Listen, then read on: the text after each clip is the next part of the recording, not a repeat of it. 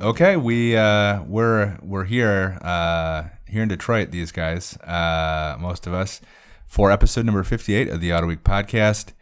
I am joined, I being Rory, I'm joined by Wesley, executive producer of the Autoweek Podcast. Hello. We've got Mike Pryson here. Hello. Hey. The Autoweek Podcast intern, and Jimmy Pelizzari. We've got a bit of a special treat today. Hi, Jimmy. Oh, hey, Jimmy. Hey. I couldn't tell if we were going to do it. There was like a lot of build up, and I just moved on. Sorry. But The hamster was turning. He was trying to figure out how to do that. Hi. it was good. Yeah. You nailed it. We have a really special treat today. We've got Autoweek contributor Peter Hughes joining us from Rochester, New York. Hey, Peter. How's it going? Good. How are you? Good. Good. We were just talking a little bit before we started recording. Sometimes we do that, not to prepare or anything. Just a nice casual banter. Just to get warmed up, get the old vocal cords working. And Peter is just coming off of tour or short tour? Yeah, kind of a long tour for us. Long tour. 3.5 weeks. Okay. Yeah. In support of your new record? Wait, Peter, you're a musician? I play music. Oh. I play in a band called the Mountain Goats. Oh. And and we've been around for a while and just put out a new record called In League with Dragons. And just got home from a tour supporting that. How'd it go? It was good. Really good. Well, we'll get back to that on the premium Autoweek podcast for Patreon subscribers And the Crane branded Mountain Goats podcast. Yeah, that's correct. It's not I only listen to the Mountain Goats. It's the other Mountain Goats podcast. This one by Crane. The reason. Have you been on that one? It's the No Children podcast. No, yeah, Peter hasn't been on there yet. We'll look forward to that. Obviously, that one's coming up. But you are here to talk about a feature that is in the current issue on a little known racer from Pennsylvania by way of Italy, Mario Andretti. Am I saying that right? I think that's right. Okay. And Andretti. Yep. Andretti. Really had to dig up the dirt to find out who this guy was. Yeah. So deep in the archives. No, probably the most, I think you mentioned in the story, certainly the most famous in the United States driver. And I think you say when you get pulled over by a cop, he says, "Who do you think you are, Mario Andretti?" Like he's like the Kleenex or the Walkman of racing drivers. He's the guy that, if you ask any, I think even to this day, if you ask any random person, to name a race car driver, that's the one name they're gonna have. Well, that's outside of Charlotte. You're going to get Richard Petty probably in Charlotte. Right? Sure. Yeah. So it's a small part, but depending on where you are. Yeah. But yeah, we wanted to talk this. I think there were a ton of Mario Andretti features. This is the anniversary of his win, his sole win at the Indy 500. And so everybody's kind of doing a big feature this year on Mario. In my opinion, yours, my totally unbiased opinion, yours was the best. And so you actually spent a ton of time talking to Mario, right? Yeah, well, he spent a ton of time talking to me. I spent almost 2 hours on the phone with him, and he was fantastic. He could not have been more personable or generous, and was just happy to answer all of the questions that I had piled up for him. So, is that to me? So yesterday we interviewed a couple of racing drivers in person for an upcoming episode, and one of them was Rick Mears, and I realized afterwards that I didn't ask a lot of questions of Rick, and I think it was because of all four of the guys who were all big name drivers. he was the one that I was most like nervous about, you know, like he's like, I can live with a lot of people thinking I'm an idiot, but if Rick Mears thinks I'm an idiot, then that's a pretty bad deal. Like I just can't conceive of that. So I ended up like giving him kind of short shrift because I was scared. Is that the same talk? I mean, obviously it's one-on-one, but is that nerve-wracking for you to talk to a guy like Andretti? Oh my God, you have no idea, man. I mean, seriously, I was telling the other guys in the band about it, about how, like, you know, 30 seconds before, you know, we walk out on stage in front of 1,500 people or whatever, like, I'm not nervous at all. You know, I mean, it's like going to put some bread in a toaster or whatever.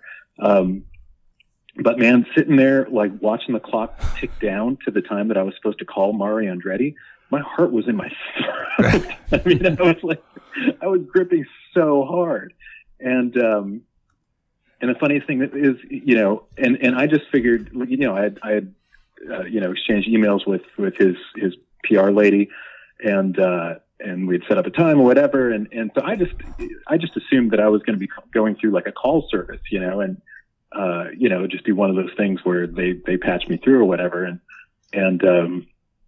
And so this guy answers the phone and says, you know, hello. And I say, hey, this is Peter Hughes from Autoweek. You know, I had an appointment to speak to Mario. And he just said something very quickly, just kind of that I didn't quite catch. But you know, it was, you know, he's like, oh, okay, yeah. And so I was sitting there waiting, thinking that I was going to through to him. But it was him. And he says, well, ball's in your court. Oh, wait, is this Mario? It's like he answered the phone himself. And so that kind of broke the ice, and we were kind of off and running then. But yeah, I mean, the thing is, I had done so much just preparation for this, just because, you know, I didn't want to, I mean, like you say, it's when am I ever going to get to talk to Mario Andretti again, you know? And I don't want it. Well, it's also like, I want to make sure that I not only do I not want to look like an idiot in front of Mario Andretti, but, you know, I don't want to wake up the next day thinking, oh God, I wish I had asked him about that or whatever, you know? So yeah, I would say I was pretty over prepared.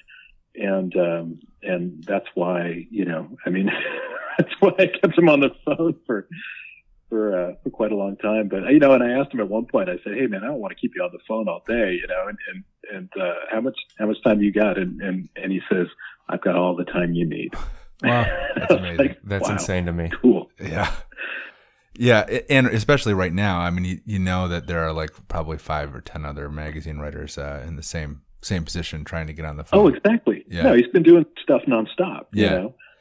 So tell us a little bit about. I think probably, you know, the story is online and it's in the magazine to read. Tell us a little bit about stuff that maybe you wish you could have got into, or is there something in the story that, or in that conversation that you wish you could have spent more time on? You know, it's funny. I was just like looking through the interview and looking through my earlier draft of the story, which, like, my first draft of the story, I think was almost twice as long as what it ended up going into the book. But most of what I ended up cutting out was just kind of like just additional kind of dialogue and just you know, kind of details that maybe were superfluous. But one of the great things that just for me personally, you know, there's the story of when him and his brother were still living in Italy. They're teenagers, and they're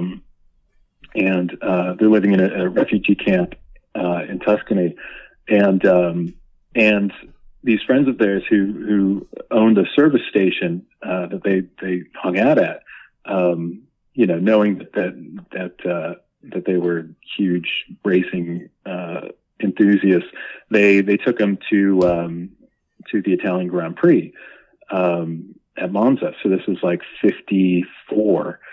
And that was a race that was won by Fangio, and then the next year the same guys took the brothers to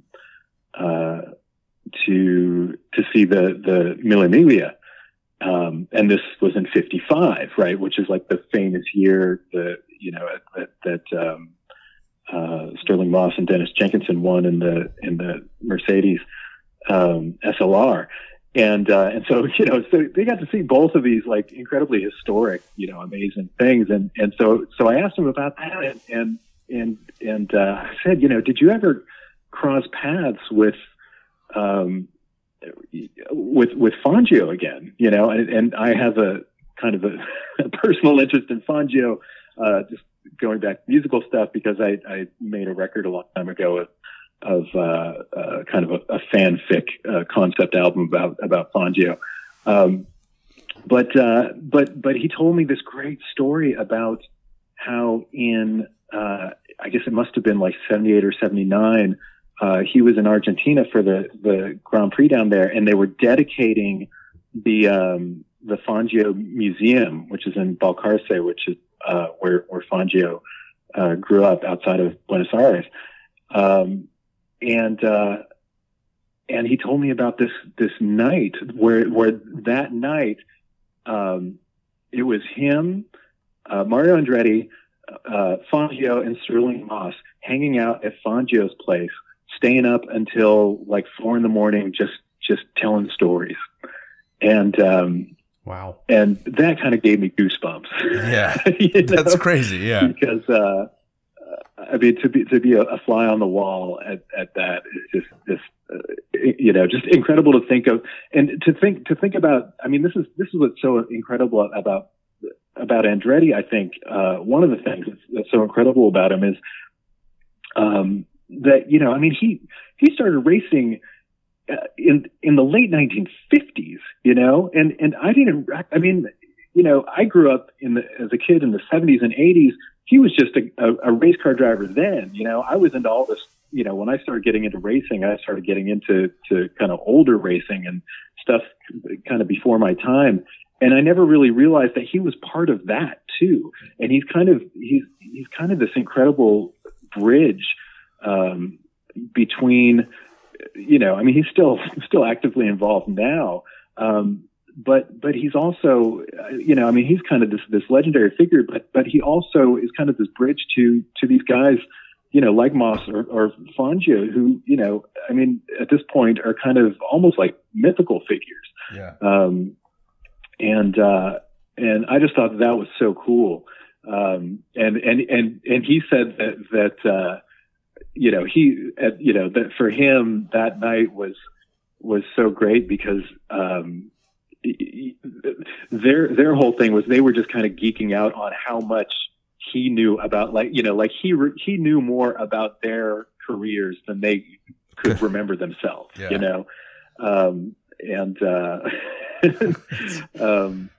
that was a really neat thing to hear, for sure. That's it's weird. Like you hear those little stories of like big celebrity intersections, like the Neil Young and Rick James were roommates or whatever, were in a band together. It's like, right. Like young Mario is there at the track watching, you know what I mean? Like those, it's hard to conceive of those people, just crossing paths when one of them was totally unknown, or like when they were, that's always very weird to me. It always seems like a pre-orchestrated, like a big conspiracy web, but, No, well, and I was going to say, I mean, the other thing that's incredible about it too, though, is that, okay, so here's this kid, a 14-year-old in Italy, in post-war Italy, who sees this happen, who then goes on to become himself a Formula One champion. Okay, so if you just had that story by itself, that would be pretty amazing, right? But the thing that just like makes it completely incredible, and this is what I didn't really, I mean, I feel bad because prior to digging into this story, I actually didn't know that much about Mario. I think I kind of took it for granted just because he was, still active. When I started getting into racing, I just thought of him as just being like, he races in kart or whatever. Yeah. But no, so this kid, who's watching, the earliest era of Formula One, then comes to the United States with his family, and settles in Nazareth, Pennsylvania, completely random, Sure. right? He just had some uncles who had come there and were working, and that's where he discovers dirt track racing. And it's like, when they're on the boat, like they're literally thinking to themselves like, well, that's it. That's so much for our dreams of being race car drivers, Yeah. and then they land in Pennsylvania and as the, he says in the story, basically we got here on a Thursday, and that Sunday night we're hanging out at my uncle's house and we just hear this roar of engines for going from a mile away. And it's this, local dirt track, and they just head on over. And so now, like, not only do you have these connections to guys like Fangio and Moss, but you also have, like, this is a guy who came up in racing doing dirt tracks, doing oval racing, racing midgets, doing all this crazy stuff that could not be more American. Yeah. And so you have this whole story, and then kind of, going up through the ranks and landing on a top tier, IndyCar team, and working his way up through that circuit. And that in itself was completely incredible. And then, and then at the same time, just being like so eager and hungry. And because he knew that he wanted, like, ultimately, he wanted to succeed, like whatever he was doing, but his, which was racing, champ cars at the time, Indy cars, because that's where he was. But his ultimate long-term goal was he still wanted to race in Formula One. And if he was going to do that, he knew that he needed to get experience, not just driving on ovals, but doing road racing too. And so at the same time that he was coming up in the 60s, he was also, he was racing sports cars. Yeah. He was racing NASCAR. He was doing all this crazy stuff with and all of it successfully. Yeah. Which, I mean, that to me was just amazing to learn. And I felt so kind of sheepish to only be discovering this now, but like, cause, I mean, I was a guy, who, I would just look past I think just because he was such a huge figure still, when I was growing up, that, I just kind of looked right past him and a year ago, I could have told you more about Phil Hill than I could tell you about Mario Andretti, just because he was kind of like, he was more cult, Mm-hmm. And so, right.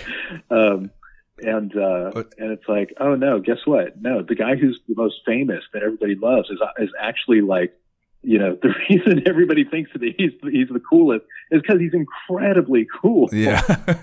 Strange how that works sometimes. Yeah. I think, I think too, like, he is such a brand name guy, but, to me, the appeal and reading the story, certainly the appeal is a lot of it is the way it happened, where, I think everybody who really follows motorsports knows that a lot of the people who get involved and who are successful are people who come from a lot of wealth or come from a family who is already involved in motorsports and who have that leg up. And the Andretti story, to go from a refugee camp to being the brand name based solely on his talent and his personality, obviously, but I think his on his merits, there can be no question about how he got where he is, because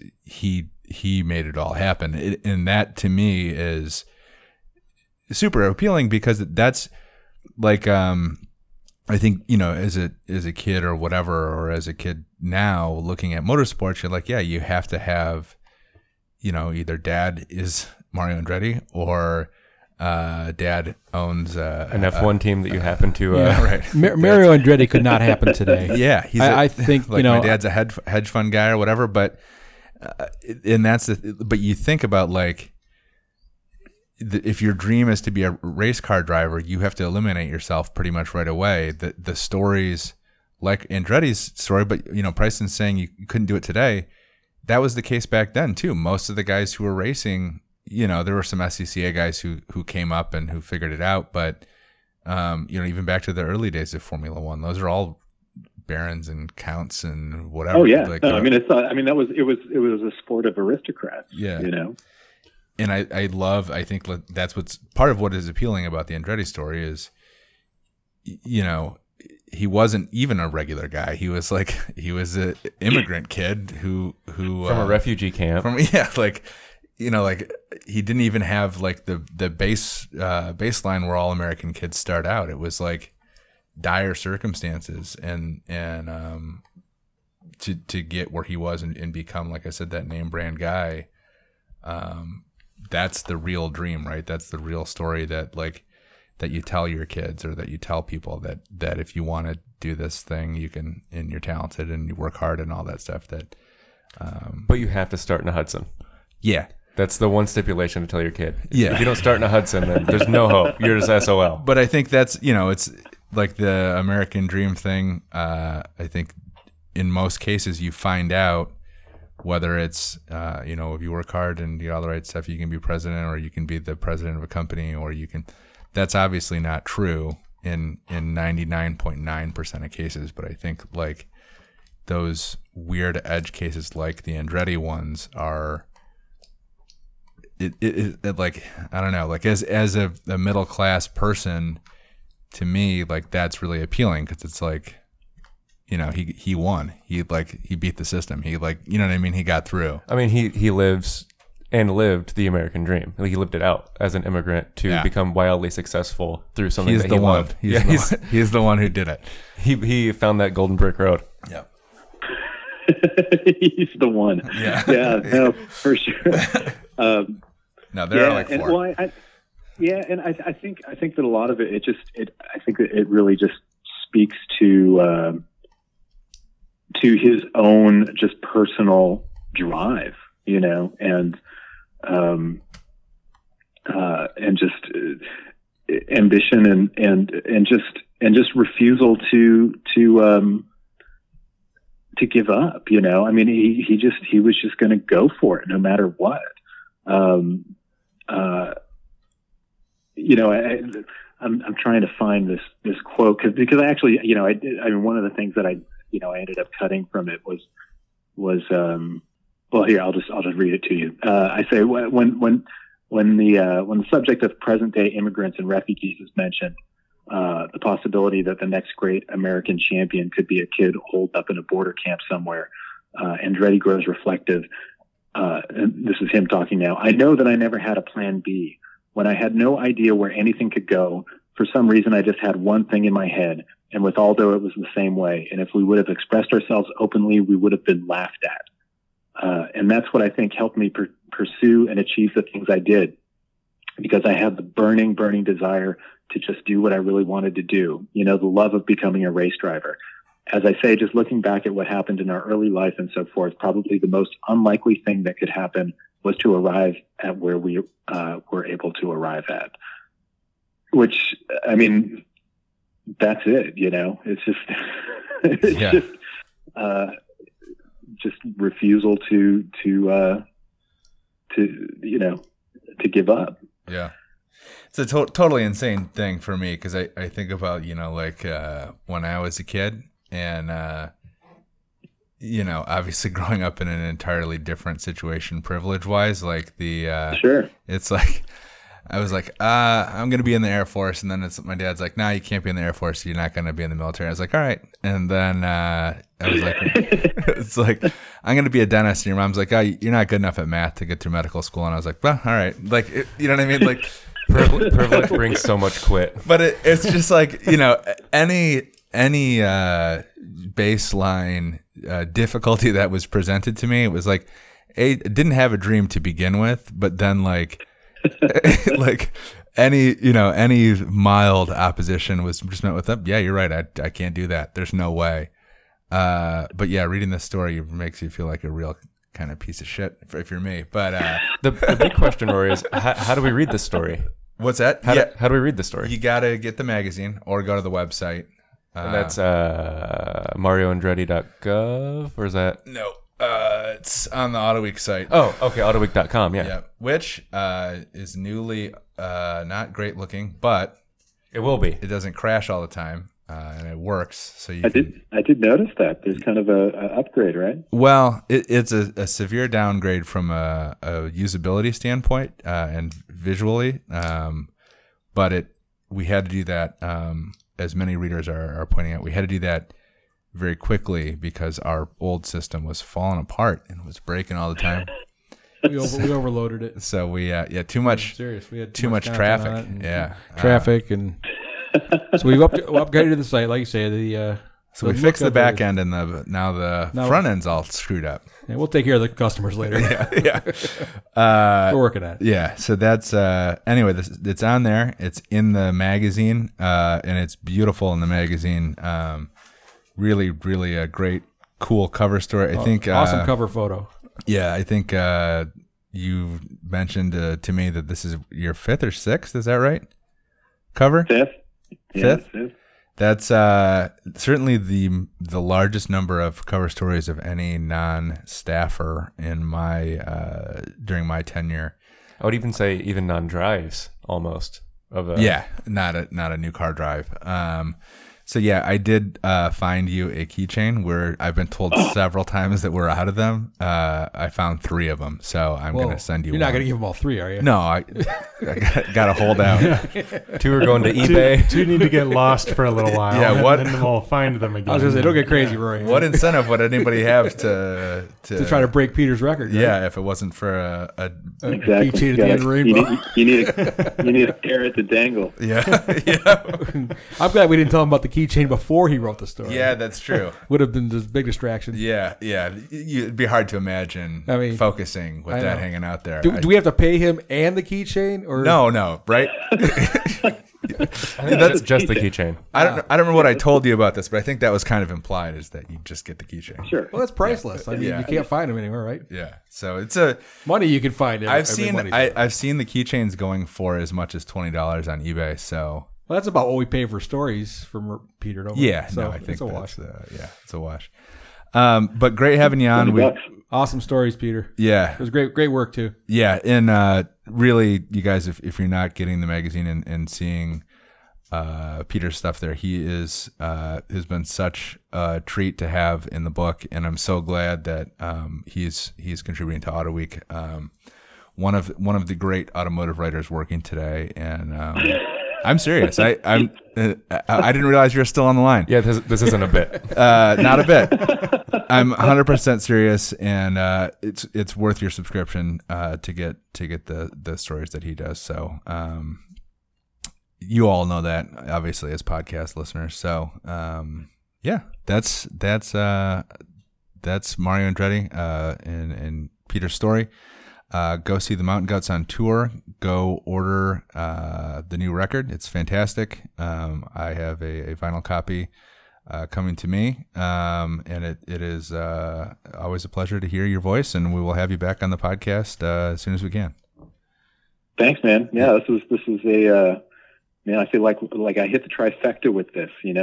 Get the story in the book, get the story on the cover, and finally get on the podcast. Well, we didn't know you'd want to do it.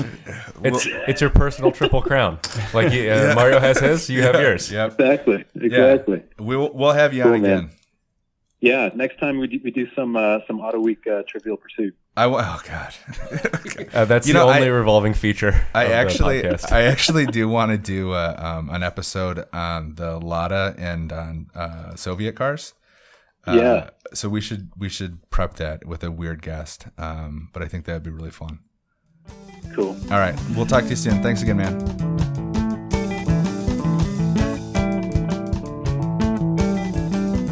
So from guest to guest, we just said goodbye to Peter Hughes and said hello to our dear friend Matt Weaver, who is down in Indianapolis, Indiana, and I'm told there's a race there this weekend. Is that the case, Matt? Yeah, back home again in Indiana. Hell yeah. How's it going down there? It's hard to ask for much more. It's always special to be in Indianapolis this time of the year. We've been rewarded with, dramatic qualifying sessions, fascinating stories, notable eliminations. No matter which side of the catch fence you're on, it's really hard to ask for much more than we've gotten this summer.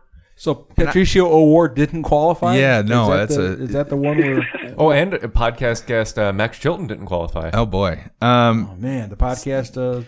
So I have not been there, though, following it. I've been very, very busy, but I did. I'm kind of wondering. So everybody's obviously the story of this. I guess there's two stories, right? Potentially, is this Elio's chance to join the four Indy 500 club, and the other one is Alonso. Will Alonso be able to complete his Triple Crown this year? Yeah. So take us through a little bit deal about the qualifying and really touch, I guess, first on Alonso. Where'd he qualify exactly? I thought it was pole, but is he in the front row or? It might be a little bit further down. I've got to check my notes and stats. It wasn't quite row? the pole, but it's a little further down. So would it be in the top 33-ish cars, roughly? Or just outside? He might have cracked the top 34. Okay. All right. So, unfortunately, that's not good enough to find yourself in the field this year. And, of course, I listened to Fernando's quotes. And we were just doing a bit. It was kind of bad, but I actually did listen to his quotes. And apparently he didn't make any mistakes driving, or he left it all on the table. It was the car's fault, and he was not able to make it because the car was bad. Does that wash for you? I mean, I think I read a big story about it. It seems to wash for me. Yeah, I think everything seems to add up in terms of what the official stance was.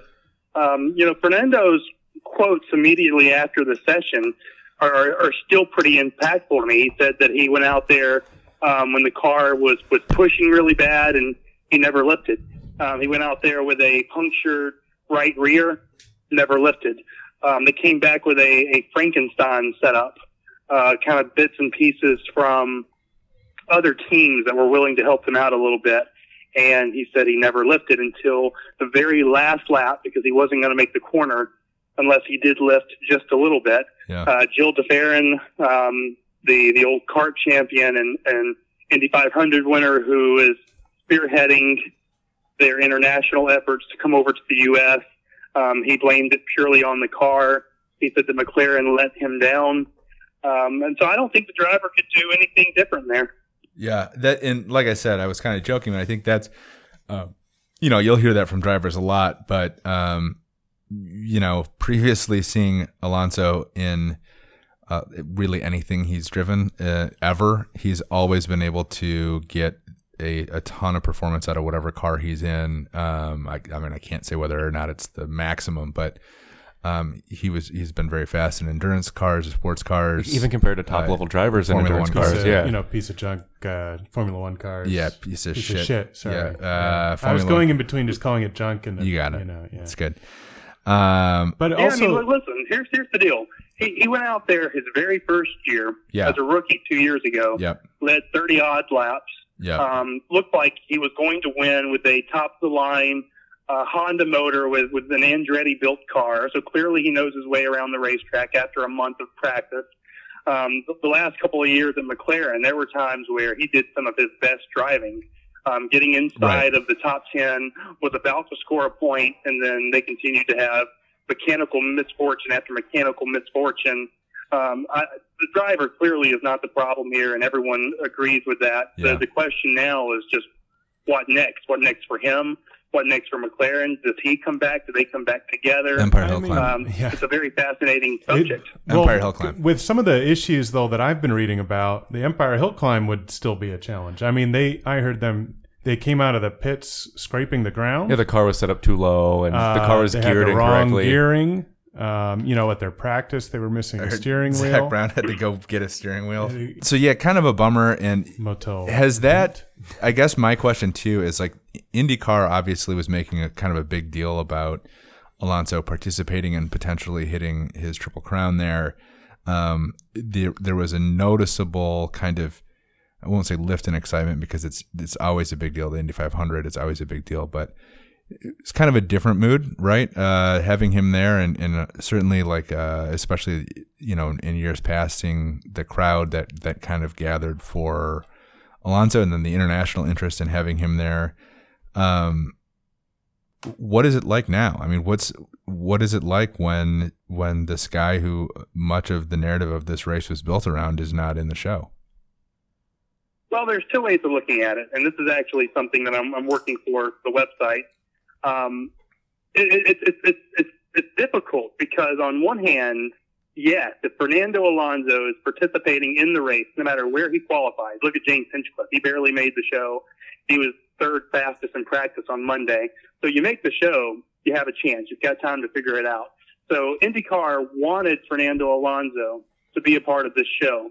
If you look at the TV ratings, the international viewership, the streaming numbers from 2017, off the charts. He's more than just an international racing superstar. He's an international sporting star. Yeah. And there's very few people who are transcendent beyond racing. We're talking about, the likes of Jeff Gordon, Elio Castroneves, guys who become pop culture sensations. And from an international standpoint, that's what Alonso brings to the table. So, yeah, certainly there is a disappointment there from people in the IndyCar paddock and community. But this is the thing that's really fascinating to me that I'm kind of clamping onto. There is a lot of pride in IndyCar circles. Yeah. That you look at McLaren and they brought their own people here. This is not they're hiring a bunch of IndyCar people. They built that car, even though it's a spec car. They built that spec car in England, in their shop. They outfitted it with all of their parts, McLaren parts. They touched it. This was a Zach Brown spearheaded effort. Yep. And they came over with Fernando Alonso, a two-time F1 champion, and their best, if you could really say it was their best. I maintain they didn't take this seriously enough. Yeah. But their best wasn't good enough to beat the NTT IndyCar Series regulars. Yeah. And not only did Fernando Alonso and McLaren not just the regulars, though. Some Carlin cars didn't make it either. Yeah. I mean, not just the regulars, though. I mean, there are some guys in there who have never met in an IndyCar race. Yeah, who have never done this before. So yeah, I mean, and I think that does say a lot about, you can say what you want about the talent difference between Formula One and the engineering differences in the spec car or whatever, but the Indy 500 is serious business, and we've seen Roger Penske not qualify for this race. We've now seen McLaren, like you said, a McLaren with one of the best drivers in driving history, not qualify for this race. There's a reason why it's a big deal, and there's a reason why it's still considered part of the Triple Crown. It should be noted, though, I mean, in the field, this year's field, from first to last, the spread is less than 3 miles an hour. Yeah. So, which is insanely tight. Yeah. What were they saying yesterday? It's one of the tightest since like 14 or no. This is the tightest now. The next tightest was 14. Yeah. Mears and those guys yesterday were saying that the when he was racing, the difference across the front line was 4 miles an hour. Was just in one line of cars. So or one row of cars. So this is insanely competitive racing. But again, making it, like I said, is a serious deal, and it's not something that even, as it turns out, McLaren can afford to take and Alonso not making the field and Hinchcliffe not making it last year, I think that's great for the sport because I think that it adds some credibility to it. Yeah. These guys aren't going to buy their way in now. I mean, qualifying still means something, even if there were only 35 drivers, I guess, that ultimately tried to make this 33-car field.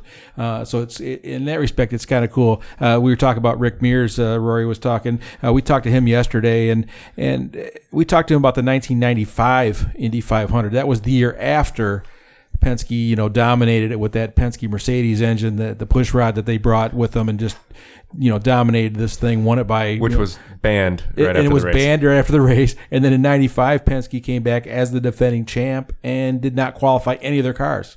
So it can happen. There's an interesting side note too, and I don't mean this to disparage anybody, but yesterday I wasn't going to bring this up, but somebody mentioned the Penske's response to when they didn't make it, and how it was all about how he had screwed up and like he had not prepared adequately, and he said, we have the two best drivers in the world and we didn't give them the right equipment, or I didn't give them the right equipment. Yeah, Mears did tell me that story, and that's something I'm working on for our website here for this weekend. Is that Roger got in front of the group and he took all the heat. He said this one's on me. Yeah. But let's get back to the shop tomorrow. We're going to start kicking ass for the rest of the way. It was Roger took it, but again, I think when the boss takes it, everybody in that room looks in the mirror and says, "What could I have done differently?" Yeah, right. And I think, and then that helps. It's those kind of speed bumps and how they react to it is what's made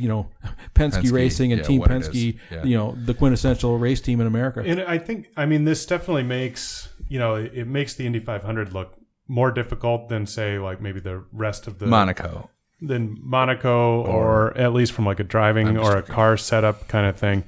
And it gives it a lot of respect. But the other side to this is just how bad of a mess up this is for McLaren. And it isn't just, they went out at qualifying wrong, but this was, doomed from the start. The steering wheel snafu happened a month ago in Texas. Yeah, this was on the. I think all cars need steering wheels. I think that's kind of a reading some of the accounts of how this went wrong.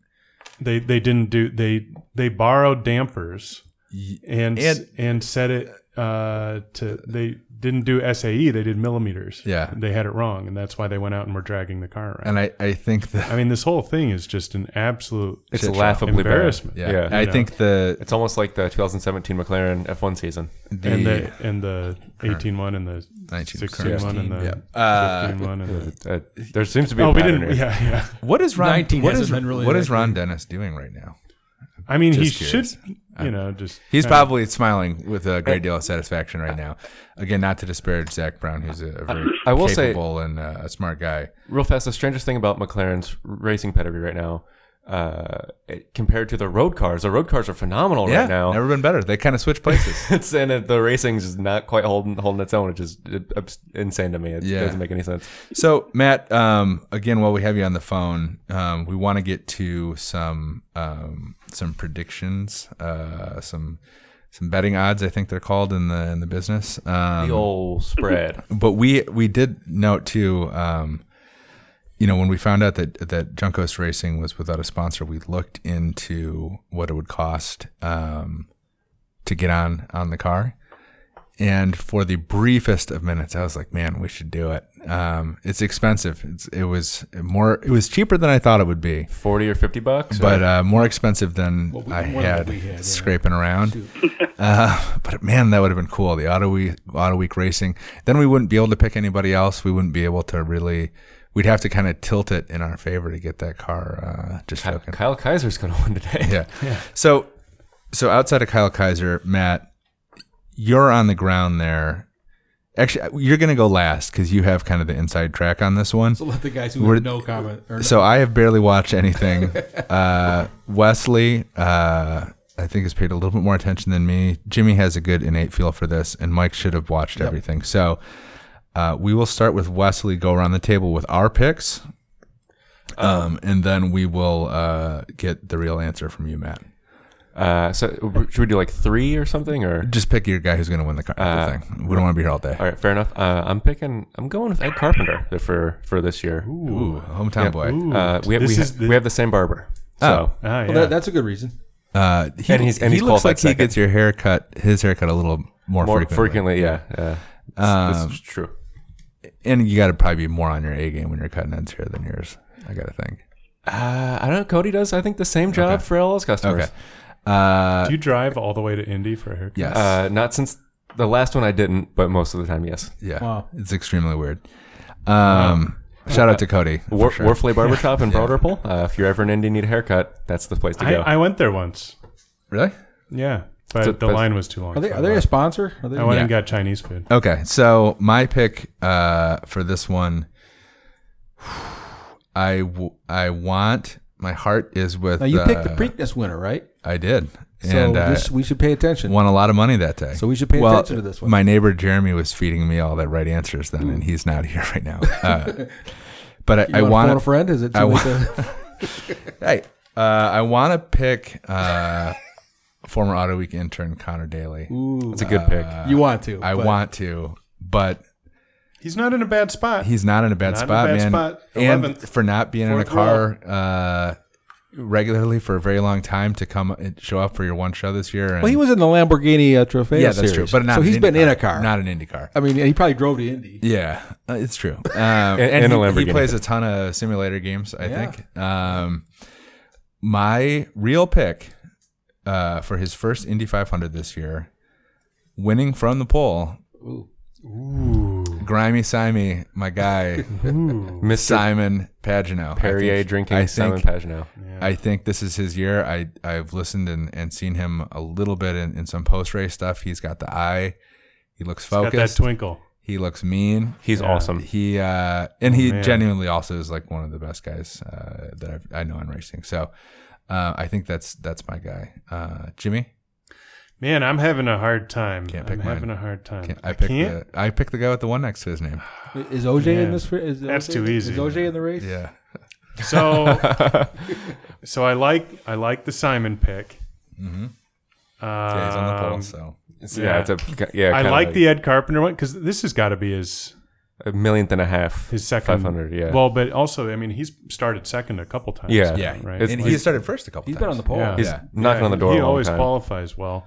But to me, that third row is looking tasty, really good. Nugi. I mean, you've got Bourdais, Newgarden, and Rossi. And I do like little Colton Herta up there in fifth though. Wow. So I don't know. I guess that's just what I'm gonna say. Do I have to pick one? Yeah, you have. Do I have to pick one? That's the convention. You five of the top 12. See, but this is the thing though, is that you don't just read the names that are on the list. I know this who's isn't in the how race. it works. Yeah. So millions of bettors all over the world, Jimmy, are waiting on your pick. Oh.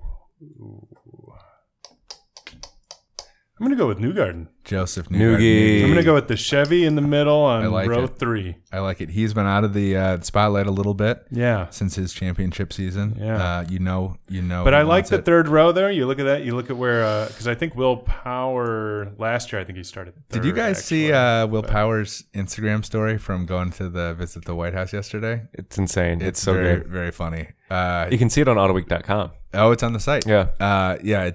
He. What did he say about the general? It's like he likes war or something like that. Secretary of War. He's like a guy who really likes war. He's just he's not wrong. Will has like this fantastic. Will Power has this fantastic deadpan sense of humor, and you can never really tell like if he's having fun doing something or if he's doing a bit. And I think this one he's subtly doing a bit. It's very, very funny. But maybe. But there's still a maybe. But that's the place you want your bits to be. Yeah. Like if people are unsure if you're doing a bit. He's not going to be outwardly goofy and disrespect what it means to be a Team Penske guy, but he does a really good deadpan thing, and I think he's doing a bit in this one. But anyway, I'll leave that up to you to decide. Michael? Well, you guys have stolen a lot of my thunder. I mean... Well, that's why I put you last. I don't know if Penske... The racing gods are going to give this one to Penske. It's his 50th anniversary there. Penske unfortunately is not going to go on forever, I don't think. And his team this year, he's got 4 of the top 12 qualifiers. Everybody's been strong all week or all month. So which one?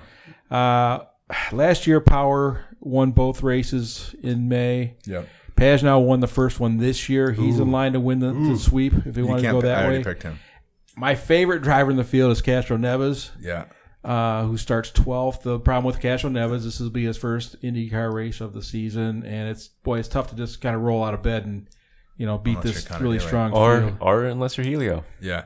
I'm going to go with Newgarden. You can't pick. You already picked. I know you picked Newgarden, but Newgarden. You have to pick either Bourdais. You got to or pick Rossi. a different guy. You won't let me take.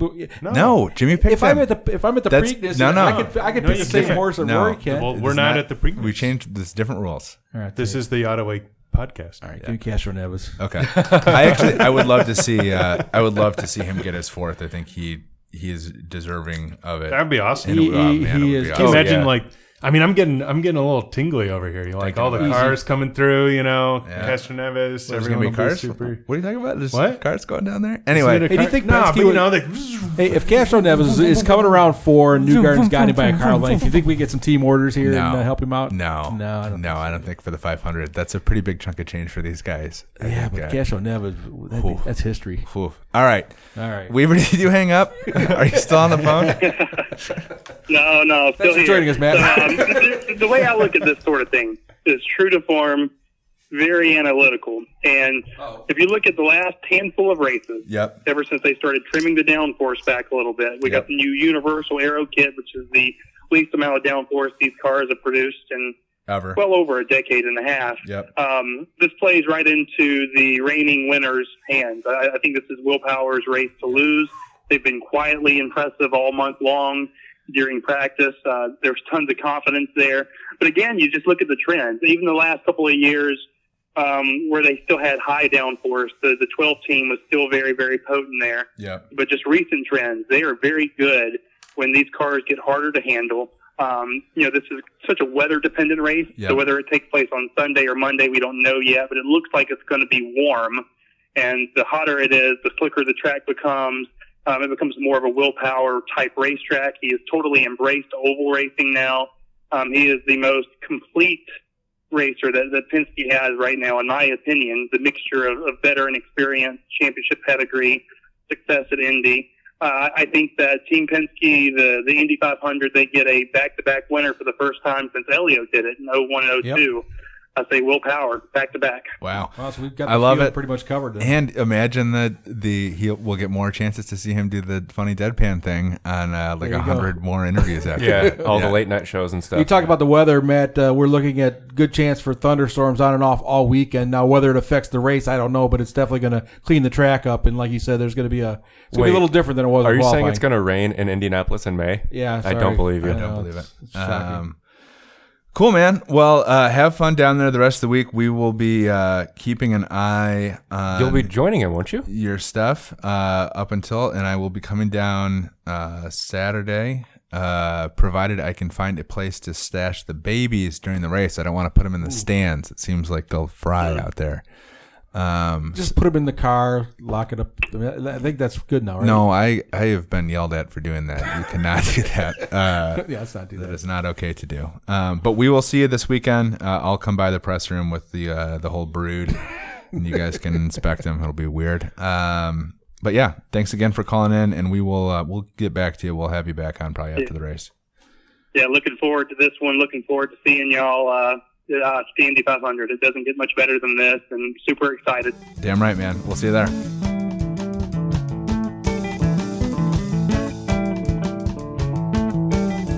All right. So we have a kind of an interview heavy ep this time. So we're not going to get to some of the other usual shit we drone on about. I mean, if we're going to have an interview heavy episode, this is the one. This is a pretty good one. Yeah. Hughes and Weaver. Yeah, I mean Hughes and Weaver, and then the one we got coming up with Rick Mears and Jordan Taylor, and we got Johnny O'Connell, and Graham Rahal.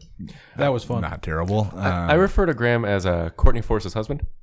That's how I refer to Mr. Graham Rahal. Yeah, that is good to do. Graham Force, is that what he's going? No, he's still Rahal. I think. Is she Courtney Rahal or? I think she Courtney Rahal Force. Yeah. Oh. We'll have to get her picture of her driver's license to make sure, because sometimes people have professional names. Anyway, it's either here nor there. Thank you for joining us here on the pod. Go, like I said, subscribe to the pod if you haven't already, which would be weird because you're listening to it. Subscribe to the magazine. Everybody else do it. Get on the magazine thing, and then go buy Hughes' record too. It's Mountain Goats in League with Dragons. They have a great back catalog too. I'm a big fan of Zopolotti machine myself. Is that how you say that? I'm pretty sure. Okay. They have fantastic back catalogs. One of my favorite groups, as the kids say. And we will be back next week post Indy 500 to figure out who won the $500 out of Mike's paycheck. I think that's 2 of Mike's paychecks, last I checked. No, we're taking 500 out of 1. Okay. Yeah. I mean, it takes 2 of those paychecks to make that $500. I get you. Stipend. Yep. So we will figure that out.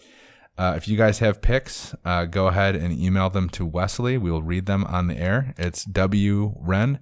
WWREN, yep. Yep, at Autoweek.com. Give us your picks, who you want to win.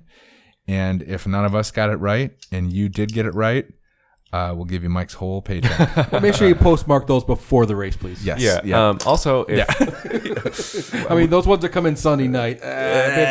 We have to DQ those. We haven't had a single question since the Mazda steering wheel question. So if you have any questions you want us to answer and resolve on the podcast, just hit us with those. Should Alonso have tried the Mazda steering wheel? Oh, yeah, we know a guy who's got an extra steering wheel. Wouldn't have had to do that. But yeah, send us those. Send us your questions. Send us your picks for the Indy 500, and we will see you again on a star-studded episode 59.